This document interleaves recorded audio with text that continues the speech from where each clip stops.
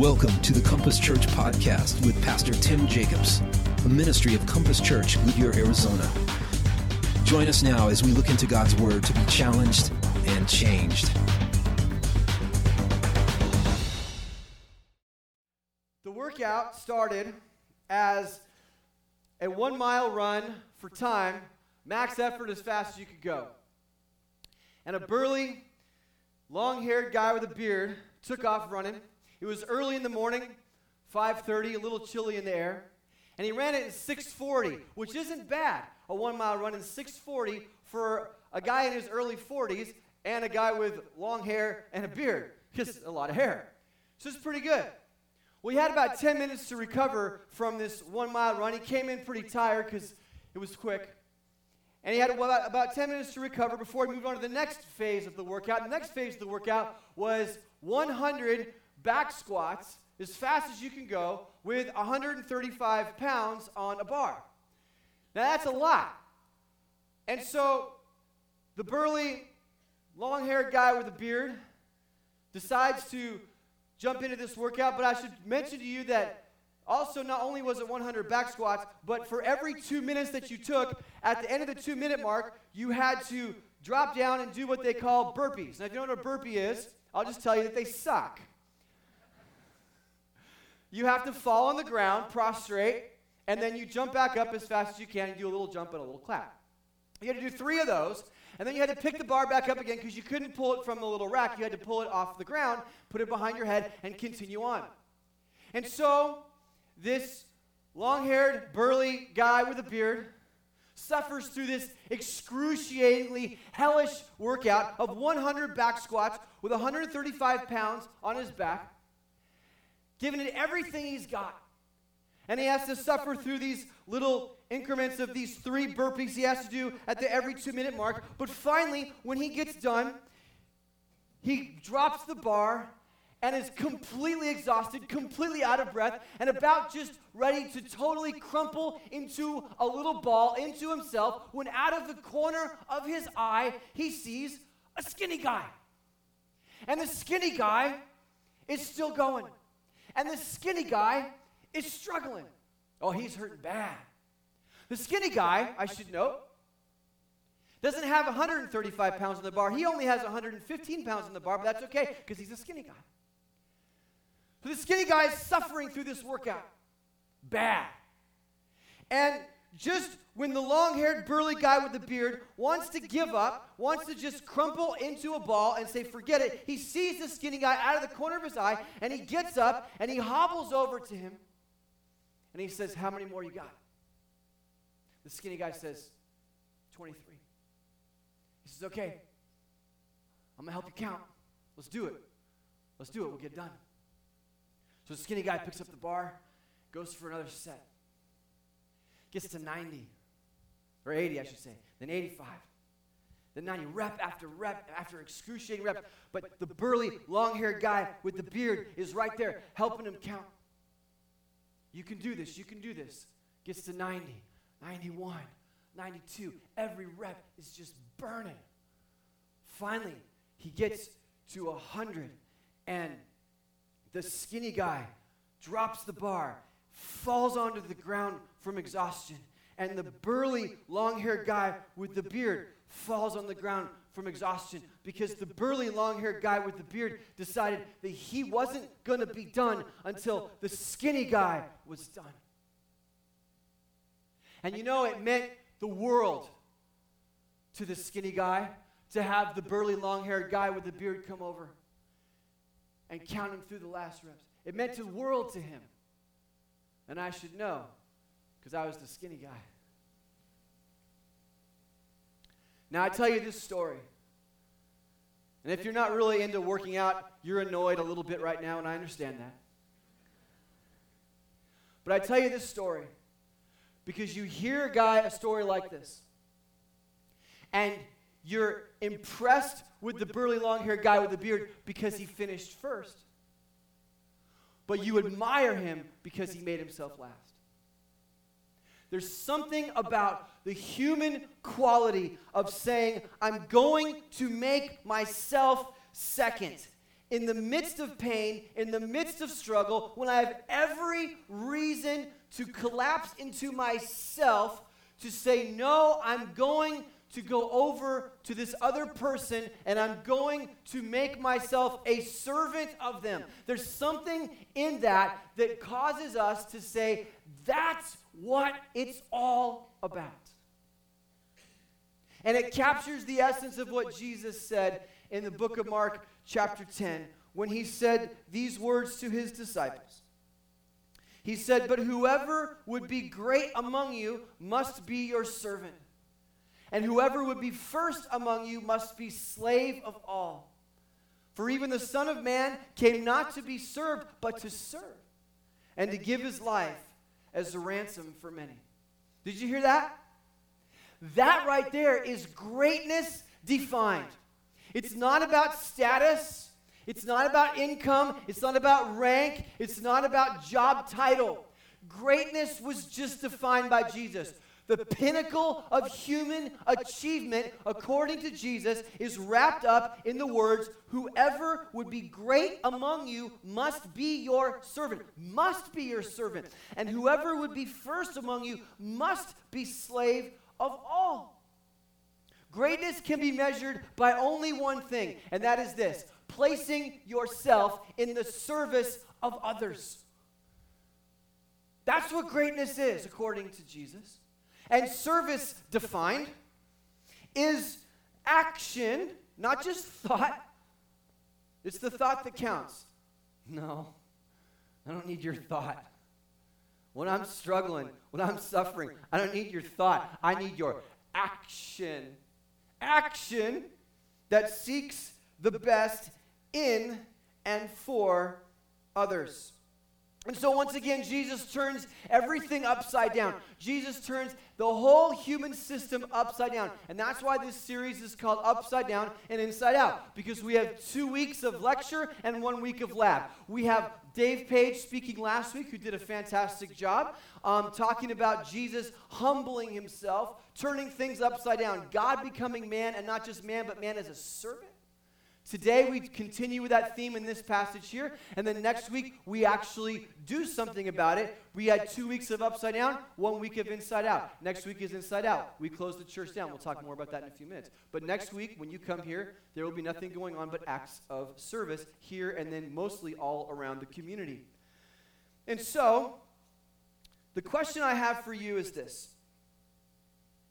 When you look at greatness, do you believe that? I mean, do you really believe that the human aspiration, according to Jesus, should be greatness defined and characterized by service? Because nobody wants to put that on your job application, right? You know, or your resume. You know, I was a servant. No, you want to put leader, catalyst, you know, in charge. You want to say, these are all the things that I accomplished. You don't want to say servant. How does that fly on a resume? But yet Jesus says that is the number one title that you could have.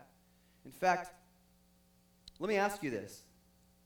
What if your greatest aspiration in life, your greatest aspiration was to be remembered as a servant? Jesus is. Is this good enough for him? I mean, let that sink in. Let that sink in. Because let's read 45 again. For even the Son of Man, a.k.a. Jesus, came not to be served, but to serve. God came to serve you.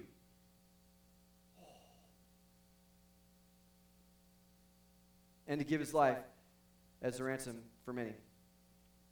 So if you're interested in being part of this brotherhood, this sisterhood, this group, this well understood to be a small group of people who define themselves as servants,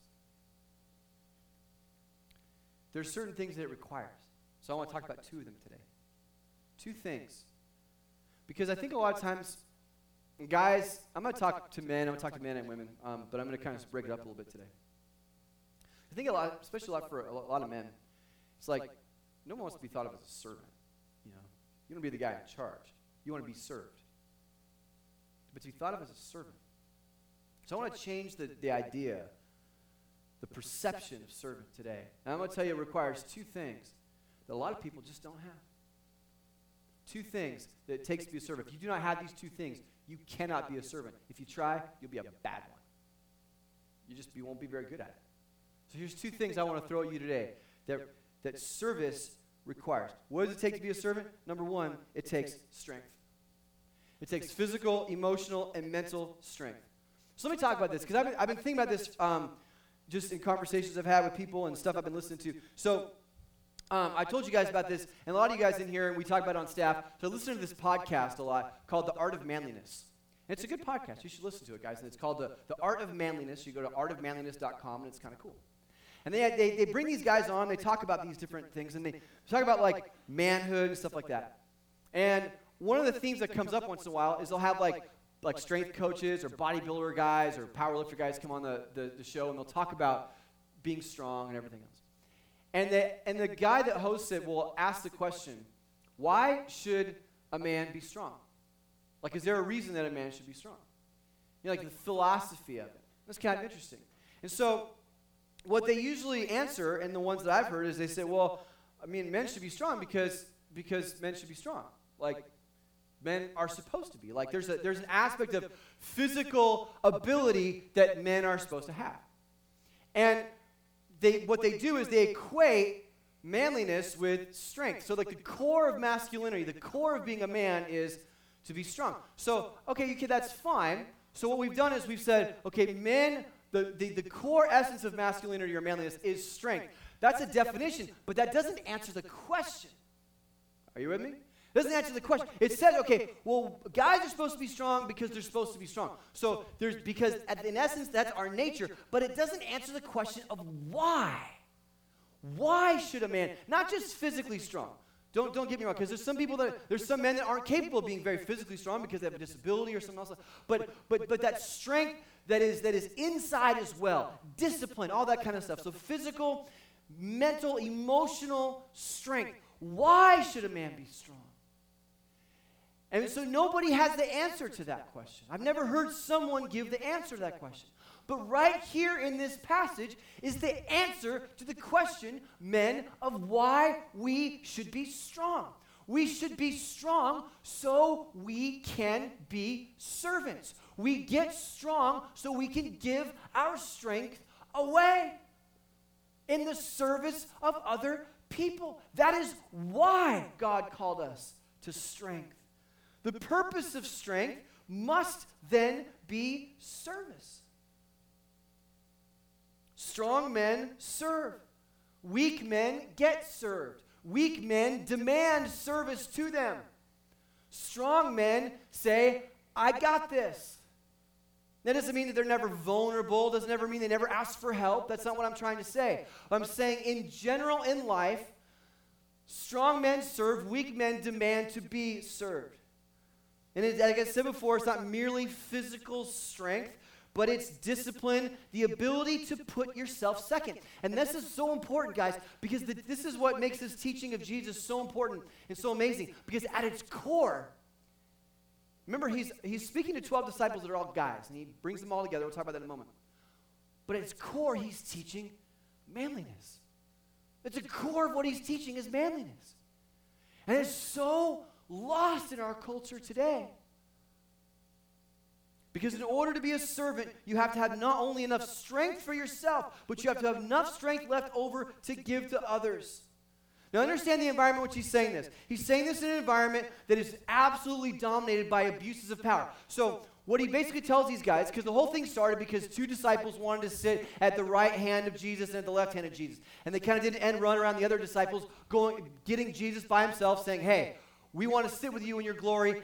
And it was kind of like a power play. Jesus didn't really bite at all. He didn't give into it. The other disciples found out that these guys were trying to set themselves over them. They got mad. So now there's this big fight ensuing. Jesus calls all the disciples together and says, look, you guys know we live in an environment that is characterized by abuses of power. You have Roman soldiers walking around. They throw you on the ground. They take your stuff. They unjustly throw you in prison. It's an oppressive system. In fact, even you study the Roman Empire, people think, oh, the Roman Empire, the Golden Age, it was very, very oppressive.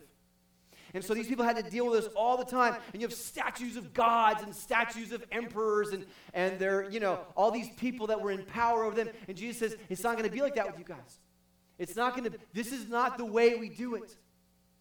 You guys have missed it. The purpose of strength is to give it away. It's not to keep it for yourself. It's not to be abusive and manipulative and selfish. It's so you can be better at giving away to others. That is the core of what this is. And the reason why Christians struggle with this sometimes is because they think that to be a servant means I do whatever you want.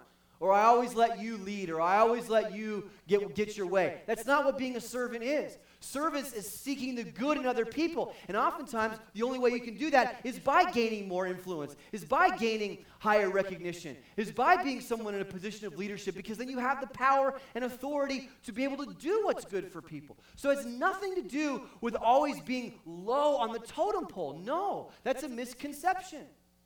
In fact, one of the wonderful things about our society is even with the problems that we have in our country, we still see those who are in positions of authority of us as what? As servants.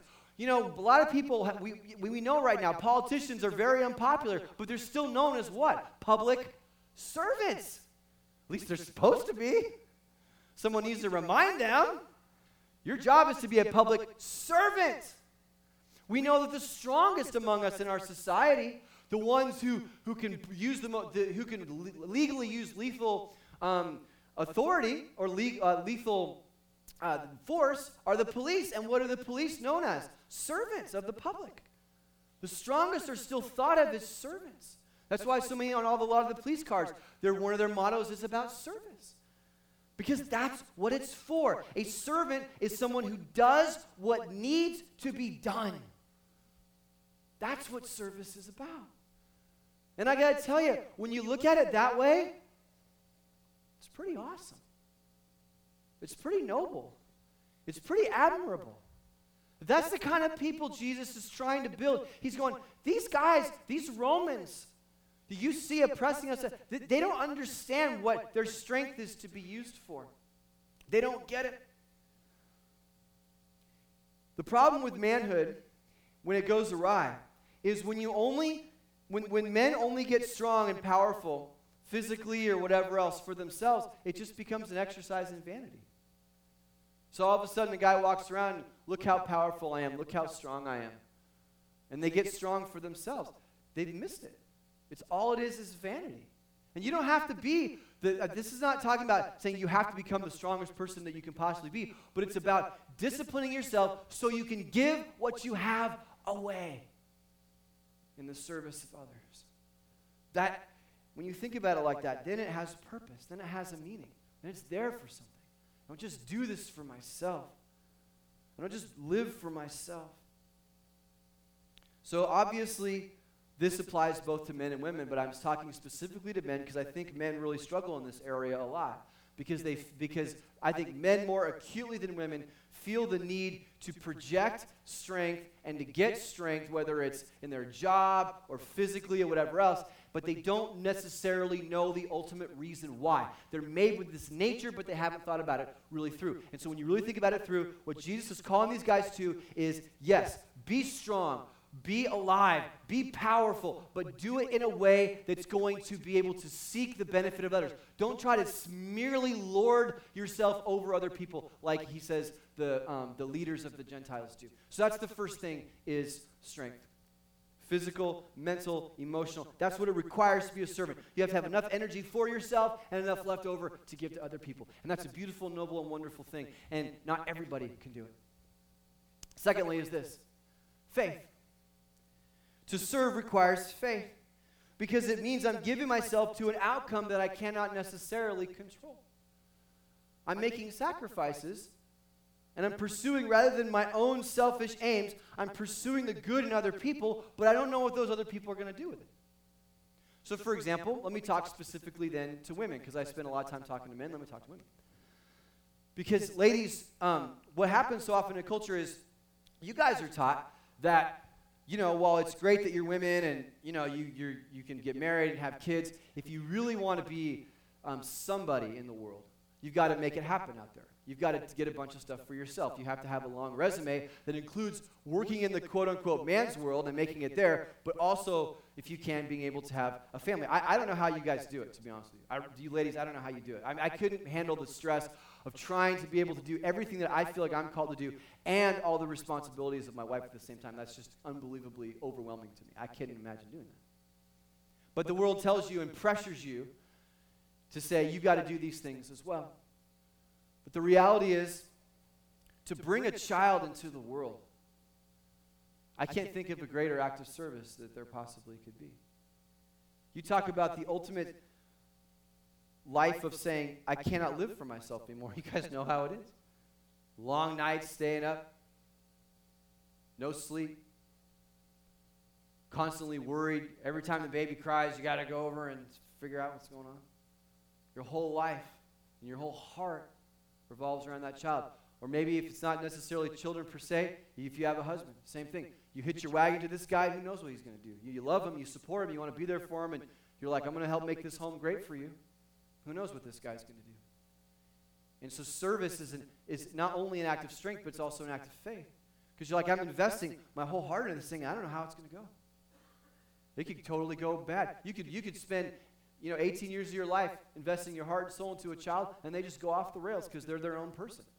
And you did everything right. And they just went off and they just said, forget it. There could be a long season or many, many years or whatever that they do that.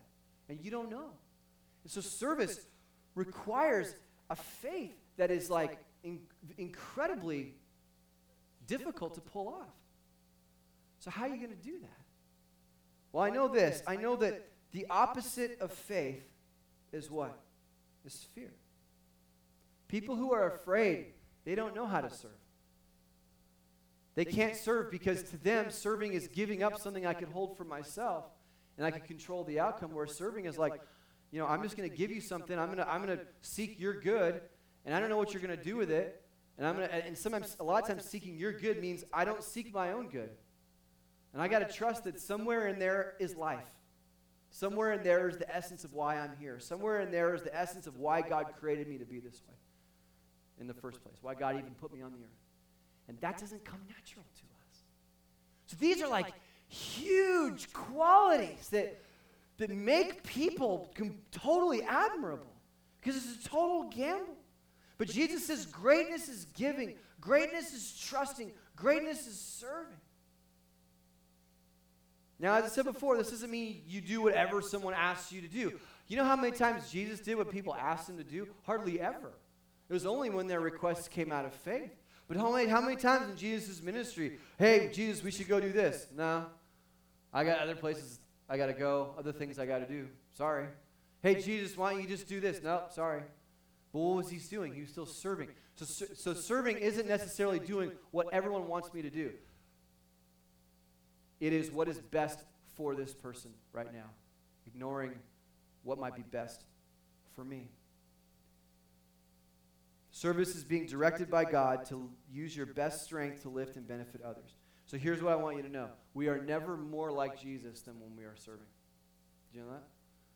We are never more like Jesus. Not when we're telling people what's wrong about them, not when we're like telling them all the things that they got to fix or change.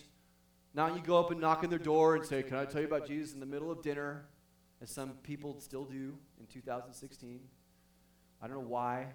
It's like the most ineffective thing in the world. You serve, you're never more like Jesus. You never look more like, why is this person doing this? Verse 45, for even the Son of Man came not to be served, but to serve and to give his life. I love that word even. You know why? Because he's like going, even me, I'm God. I'm the greatest being that ever lived, ever.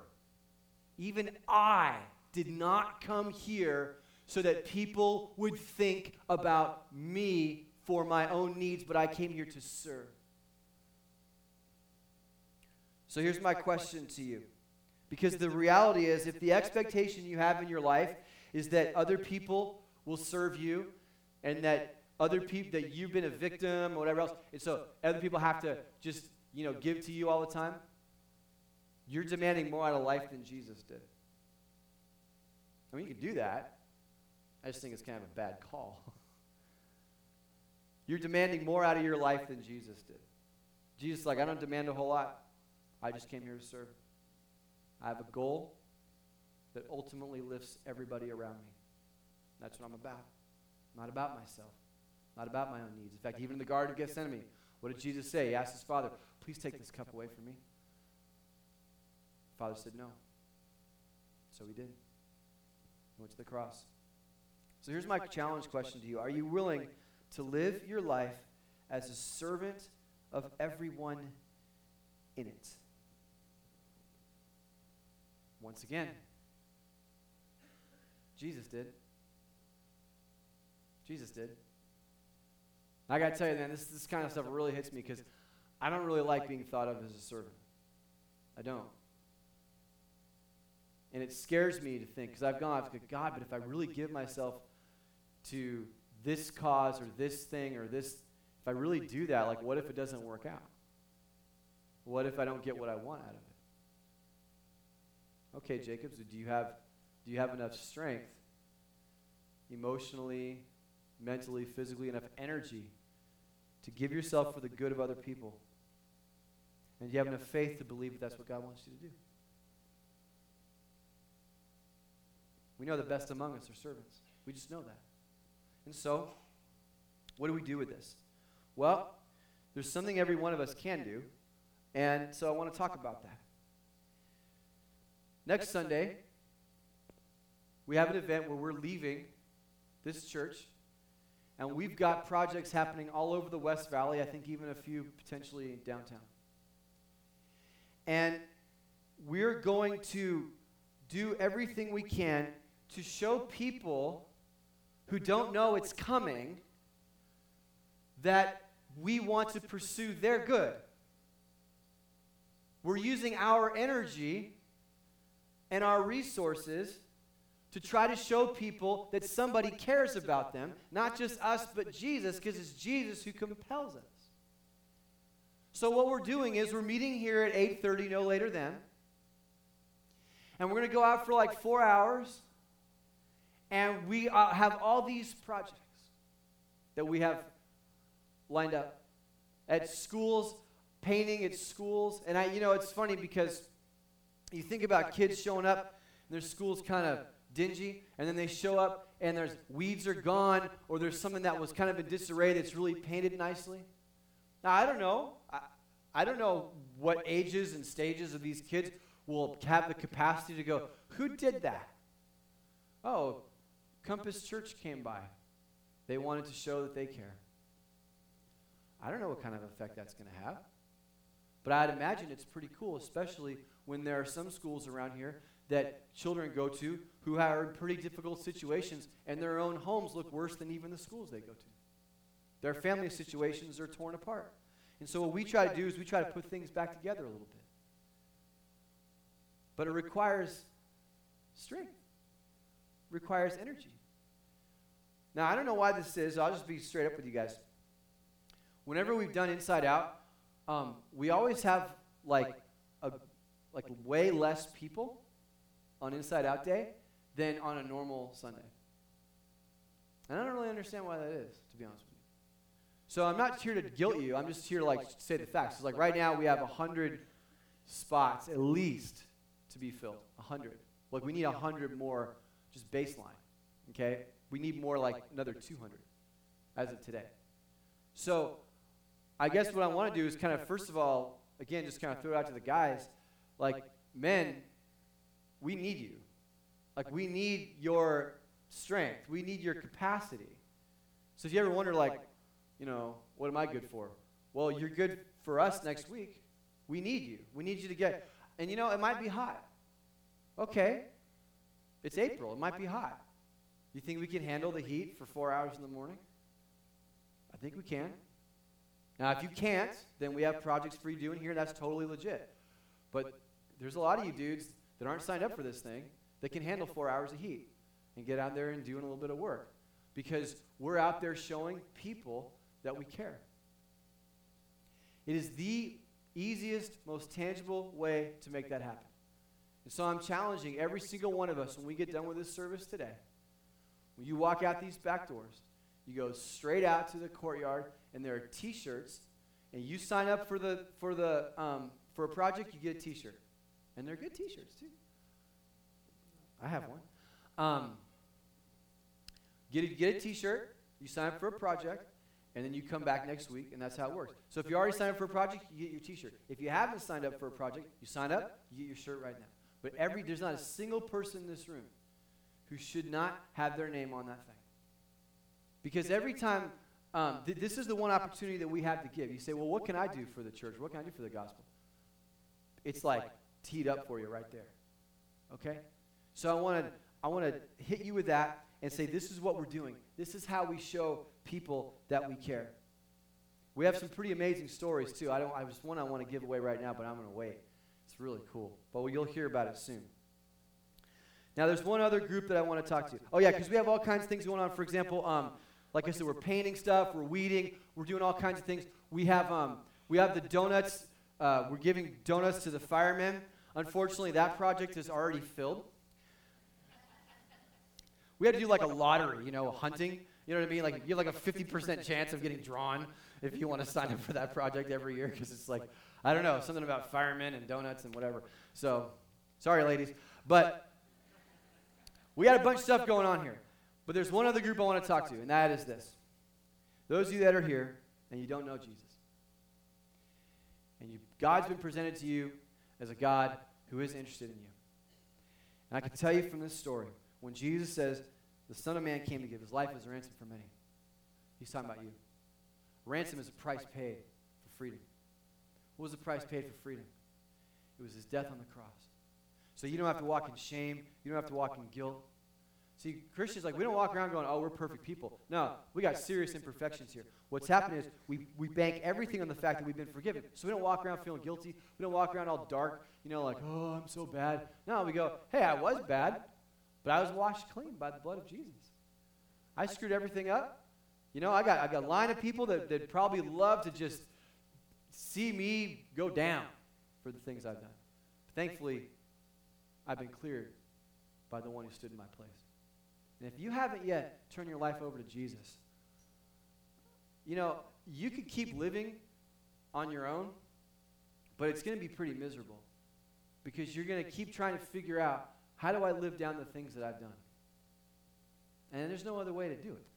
So I want to challenge you today to start with the person who gave to you and let yourself be served by the person who did something for you that you could not have done for yourself. The only way that you could become free was to know Jesus Christ.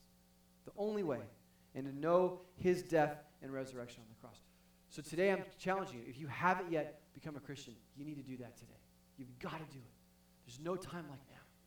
And doesn't mean you have to change everything in your life right away. How am I going to do this? Don't worry about that.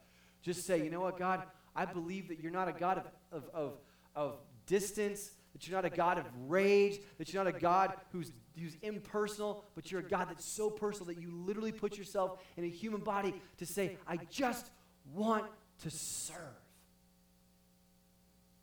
That's it. Come to know him today. Let's pray. If you bow your heads and close your eyes, today, if you want to know that servant named Jesus Christ, if you want to turn your life over to him, just right where you are, say, God, I'm done.